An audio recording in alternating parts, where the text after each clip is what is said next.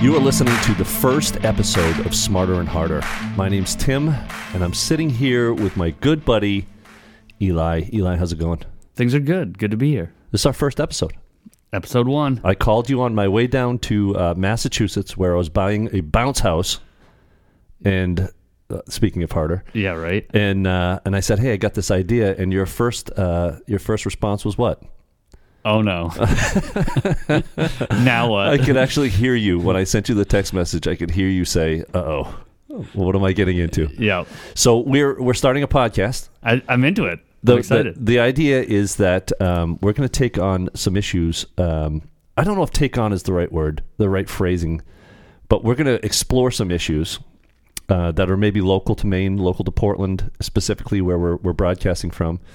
And I'm doing this with you, and I called you because when we were teaching together, I was a math teacher, you were a history teacher, and when something got difficult or I needed to wrap my brain around something, because I always wanted to do things the hard way, I would go into your room. I can remember you walking in saying, let me run something by you. Every single day. Let me ask you something here. Can you help me make sense of this, Eli? And you always did. And so you're the smarter end of the harder podcast. I'll let you say that. I wouldn't say that. But I'm going to say it. That's why I called you, because my brain always goes to the harder way of doing things.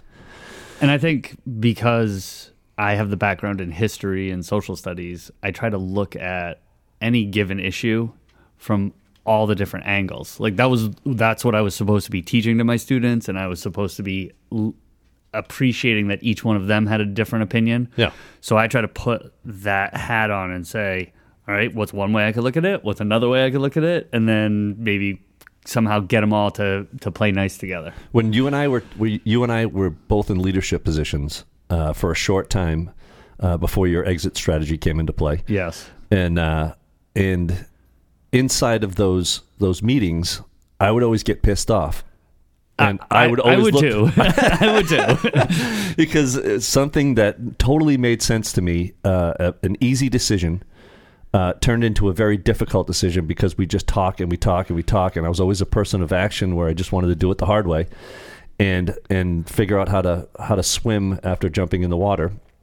I always look to you as the person to kind of look at all the sides of an issue or somebody making a point. And rather than me just fighting the point, you would always say, well, this is what they're saying.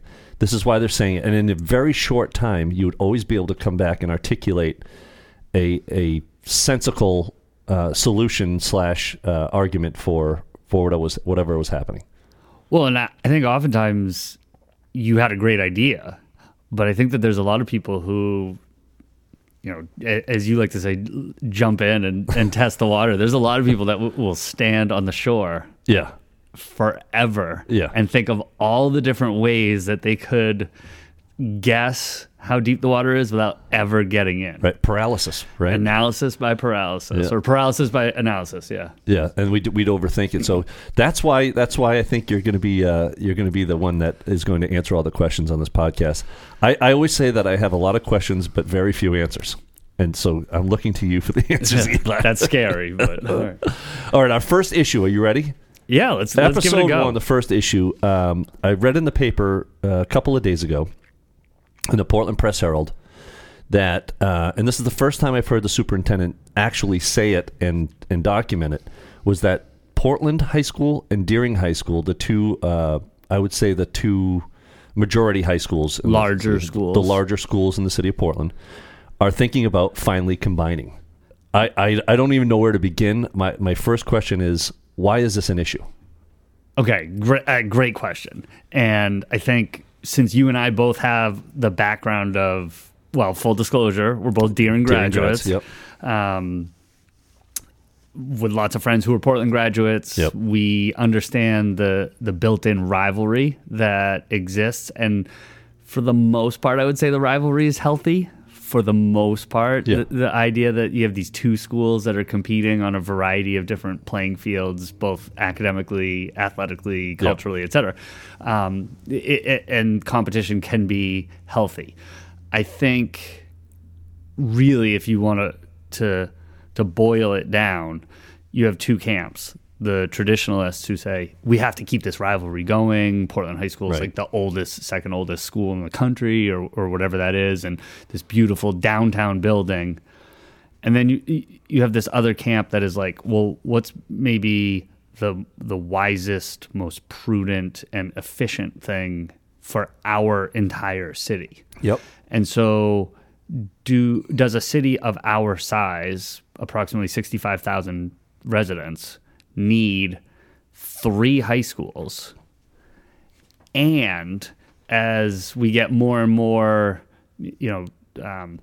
advanced with technology and new jobs that are created, we have vocational opportunity and we have this vocational school, but it's not accessible for a lot of the students. Nope. So if you could kind of fold everything together into one, could you have the best of all worlds and maybe save the taxpayers some money through gained efficiencies? Now, I remember back in the day, I mean, there's got to be, maybe 2,300 high school kids in the city of Portland. If I did my math right, it's around 2,300. Is that fair to say? Yeah, like close to 1,000 at each of the 2 schools, and close to like 400 is the target for Casco Bay. So, Right, which is a whole nother podcast unto itself. Don't get me started. We don't but get started yeah, on that. It is part of this conversation, but maybe a smaller part of the conversation. But the big thing that I see is the capacity of the buildings they're well under. We both taught at Deering. You spent a little time at Portland High School. Yes, I taught for 1 year at Portland High School during the onset of the COVID pandemic. So just a year ago, yes. Right, and your wife is a member of the community at Portland High School. Staff member, Yeah. yes. So I guess if you took all of the students from Deering High School and put them into Portland High School's physical location, would it work? You're talking about 2,000 kids, maybe a little under 2,000. I think you might be pressed a bit. I think it might be a little. I think either Deering or Portland would be bursting at the seams if you tried to put all of the students under the one roof. Right. In either scenario. So I remember days when I was in school, we had 420 kids in our entering freshman class at Deering High School, just at Deering High School. And Portland wasn't that much smaller. This is back in 1980 or something. And early 2000s when I first started teaching at Deering High School, and that was like Deering had like 12 state championships across all kinds of different sports. Like, we were the biggest, or one of the biggest by population schools in the state, and there was like graduating classes of 350. So would you kids? How many kids? 1,200, 1,300? Yeah, there were over 1,300. Yeah, okay. But the school felt smashed, full. Yeah. Yeah. So I remember walking through the hallways, and you couldn't get to class on time. Yeah, so you can't go like 1.5 to 2 times that and hold that many students and staff. Okay, so as far as a physical location, they'd have to build a new school or add on to a school. I can't imagine them adding on to either one of those because they're ancient. You could not add on to Portland High School. Right. It's just not. There's no place to go unless you were going to go up, and I don't think that makes sense. Yeah. I think you could expand on the Deering High School campus if enough people were involved and thought, hey, this is how we could do it and make it work. Right. I've heard it said for 25 years of my adult life that the Portland Arts and Technology High School on Allen Ave has acreage. There's pathways out back there. I walk the dog out there all the time, and it's a massive tract of land. So you could absolutely expand there, and I think it would make a lot of sense to build a high school around the technology aspect of the It would be easier to put a high school around the technology department, but it would be harder on the back end of that to try to do the reverse because they've already established their space. And it's a little bit more difficult. There's more equipment. There's more needs. The hard part of that location is traffic. Sure. You'd have getting people in and out of there. You'd have to find different avenues of getting in there other than just Allen Ave. Yeah. Allen Ave, yeah. So the big hot button issue, so we've dealt with the capacity issue. What's holding it back right now, in my opinion, and again, correct me if I'm wrong, is the meatheads that are out there. And I call them meatheads because they're just like, no, you can't. Portland High School, go hoorah! And my kids are only going to Portland High School, and just idiotic thinking. Like, right? Like you're thinking about just sports. What's the mascot going to be? The bull ram, the ram dog. Yeah. And that's what I feel like. That there's a strong majority of the city that still exists here, or even in living in other towns that are still pissed off about losing that traditional Turkey Day game feel. Right. Like if we go to one school, how are we going to have the Thanksgiving Day football game? Well, then maybe we just say goodbye to that tradition. And I'm in favor of traditions. Traditions are important. I don't want to just throw it out the window. Yeah. But, what are we playing that game for? The sake of the tradition, nobody goes. Nobody goes. There's no one in the stands anymore. Nope, nobody goes. And I think you'd get a better showing if you did a Portland-South Portland Turkey game showdown, and call it the Battle of the Bridge for Turkey Day. I think you get two cities. That's a great rivalry because it's two completely different towns. Sure. Portland, it's the Turkey Day game. We have 3 high schools. Really, we have 4 high schools if you want to consider the Volk Center, part of that scenario. But it's Portland, Deering, and Casco Bay, which doesn't have sports. Yes, and if you go back far enough, I mean, when you and I were kids, you kind of, for the most part, went to school based on where you live. Yeah, your location. So certain locations in the city ended up sending the students to the respective high schools. Yep. That doesn't happen anymore. No. There are kids that live right behind Deering, and they head in town to Portland High School. Deering, go to Portland. And there's kids that live in town, and they catch their way off the peninsula because they want to get out of there for whatever reason. Right. Certainly adding Casco Bay High School, which has been around for, I think, like 20 years now. Too friggin' long 18, as far as I'm concerned. Well, even if we play neutral to the fact that the school has Casco Bay. Right. It kind of broke down this either or, and now that you can choose from 3 different schools, there's no city lines anymore. It's just it's wide open, and it's become so wide open that Casco Bay is set up to be capped, so they always hit their capacity. Yep. Well, we didn't grow as a city, so we just siphoned off from the other schools in order to create that one, and so now we have more than we need. Is this a conversation? Is this even an issue if Casco Bay doesn't exist? And those kids get funneled back into the buildings. That's 400 kids, because they only allow for people who are listening that don't know what Casco Bay High School is. It's an experiential. I almost said experimental, which it certainly is that as well, in my opinion. Expeditionary learning. Expeditionary learning. So its hashtag, its mantra, and the organization that it's affiliated with. Right. So they only allow. It's by lottery, quote unquote. That's in quotes because Eli and I know more than maybe we'll let on. But they only let in 100 kids. So if 150 kids apply, 50 kids are screwed and have to choose one of the other high schools. So it's really not a option for kids in the sense that Darien High School is an option for kids. Yeah, and the Casco Bay by design is only going to suit the needs of these 400 students. Right.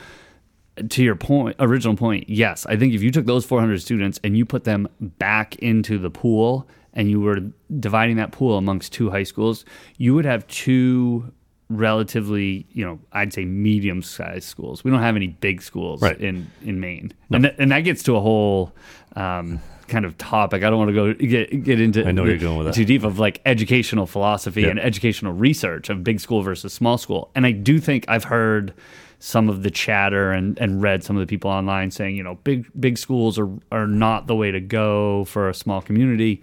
Let's set that one aside for a minute. But, having 2,300 students split between 2 buildings, Portland and Deering, easily that works. Yep. It's a relatively efficient use of your space, and you would need the 2 larger schools to handle that student body. But with the 400 at Casco Bay, each of the other 2 schools now is undersized, population versus footprint. Right, and I think my argument when I was leaving teaching, and I understand the whole sports thing. My argument when I was leaving teaching is you can't have 3 schools in the city of Portland anymore. We don't need it. We could have, when you and I were younger, we could have had it.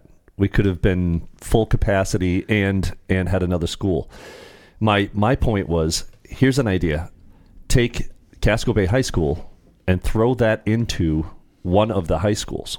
You could easily do that based on capacity and square footage. Right. Or leave one of the high schools and build a high school that will facilitate 2 buildings. Take Casco Bay. Casco Bay either has to go away, in my opinion, as far as capacities go, or you have to combine the 2 big schools. I mean, I'd be curious to know the building that houses Casco Bay, which also houses the art and technology program, the vocational program. I'd be curious to know what the capacity of that building is. My guess is that it's probably underused in terms of the physical space. Yeah. So, yes, you could probably easily add more in there. We don't need 3 large buildings. Right now we have 3 large buildings. Right. And so, how much do the taxpayers of this city bear in operating those 3 facilities? Yeah. Yeah. So what you're saying is down with Casco Bay. Good. Got it. Let me put it to you this way. What happens if it actually went forward with any sort of consolidation plan? Yeah. What happens to the odd building out, if you will? Right. Do you sell that? Like, I think the downtown building is probably the least favorable of the options as far as, I mean, that's the first one out because you're going to get a crap ton of money for that building because of where it is, its location, it's all of that stuff because it's right downtown Portland, literally right downtown Portland. And it would, people talk about housing shortage in this city. I mean, how many really, I mean this, cool residences could you build into something like that right in the heart of the downtown? Yeah, God. But people love having a school that's in the heart of downtown. So that's a tough one to get people to peel away from. It absolutely is, but there's no place to expand. So that's getting back to the traditional thinking of schools. There's how many kids actually live on the peninsula versus in the outer regions of, I'll call them the suburbs, if you will. Portland's not that big. The downtown is not that big, but how many kids versus that live up on the hill or in Kennedy Park or the Bayside area? Not many. And the West End's not that far from getting its way to Portland. No, it's a tweener. Yeah, because you go right down to Stevens F. Yeah. So I guess I don't know if we've tackled this or if you've made sense, but I feel like we've at least. Well, we've thrown it out there. Yeah, we've thrown it out there. Maybe I answered a question or two that someone might have, like, why would they even be talking about this, or why now? Yeah, and if I've ever met, if I could put my own opinion piece in here, is having dealt with the superintendent on several occasions, and I know you did too back in the day. Actually, specifically on this issue at one point, I think. Yep.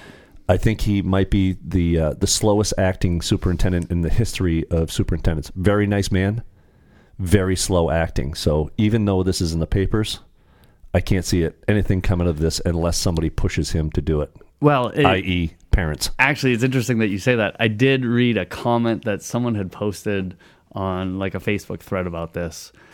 He has given his notice. Yeah. So he has announced that he's leaving the city as he sees his tenure as just about done. He's been here for a while. He's been here longer than any of his predecessors. Right. Yeah. I don't know if he's using this as a springboard, but no, I don't think that he is. I think he kind of is just saying like he's not a young man. He's not necessarily looking to do this forever, and it'll be time for someone else to come along. Yeah. So it's kind of like it's a little lame duck-ish. Could he even pull this off himself? Probably not. But he could like throw it against the wall on his way out and see if it sticks.